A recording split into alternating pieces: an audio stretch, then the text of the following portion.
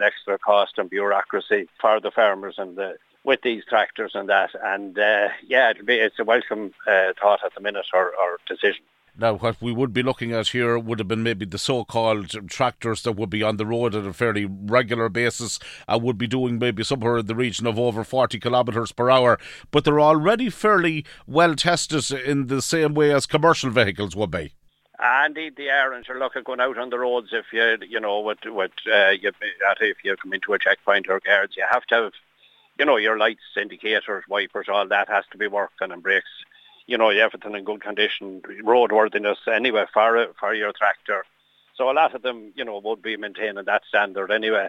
I suppose when they'd be talking about the real higher end of it, faster ones, maybe the likes of fast tracks or that for moving, maybe diggers or something like that. That's maybe the ones that they were aiming at initially. And because any of the contractors that would be out doing a lot of work on that, we'll say spreading slurry or doing, silage or whatever, drawn silage, they'd have relatively good tractors and up to date, in good condition. And as I said, with lights and beacons and all that. And, it is important, obviously, to have beacons and all that. And most tractors and most farmers with tractors of that calibre and contractors has all them things in place. And, to add tests and all that to it with IFA and farming bodies did think, that it was just, pure bureaucracy and bringing added bureaucracy and paperwork and that to farm level that there was no need for.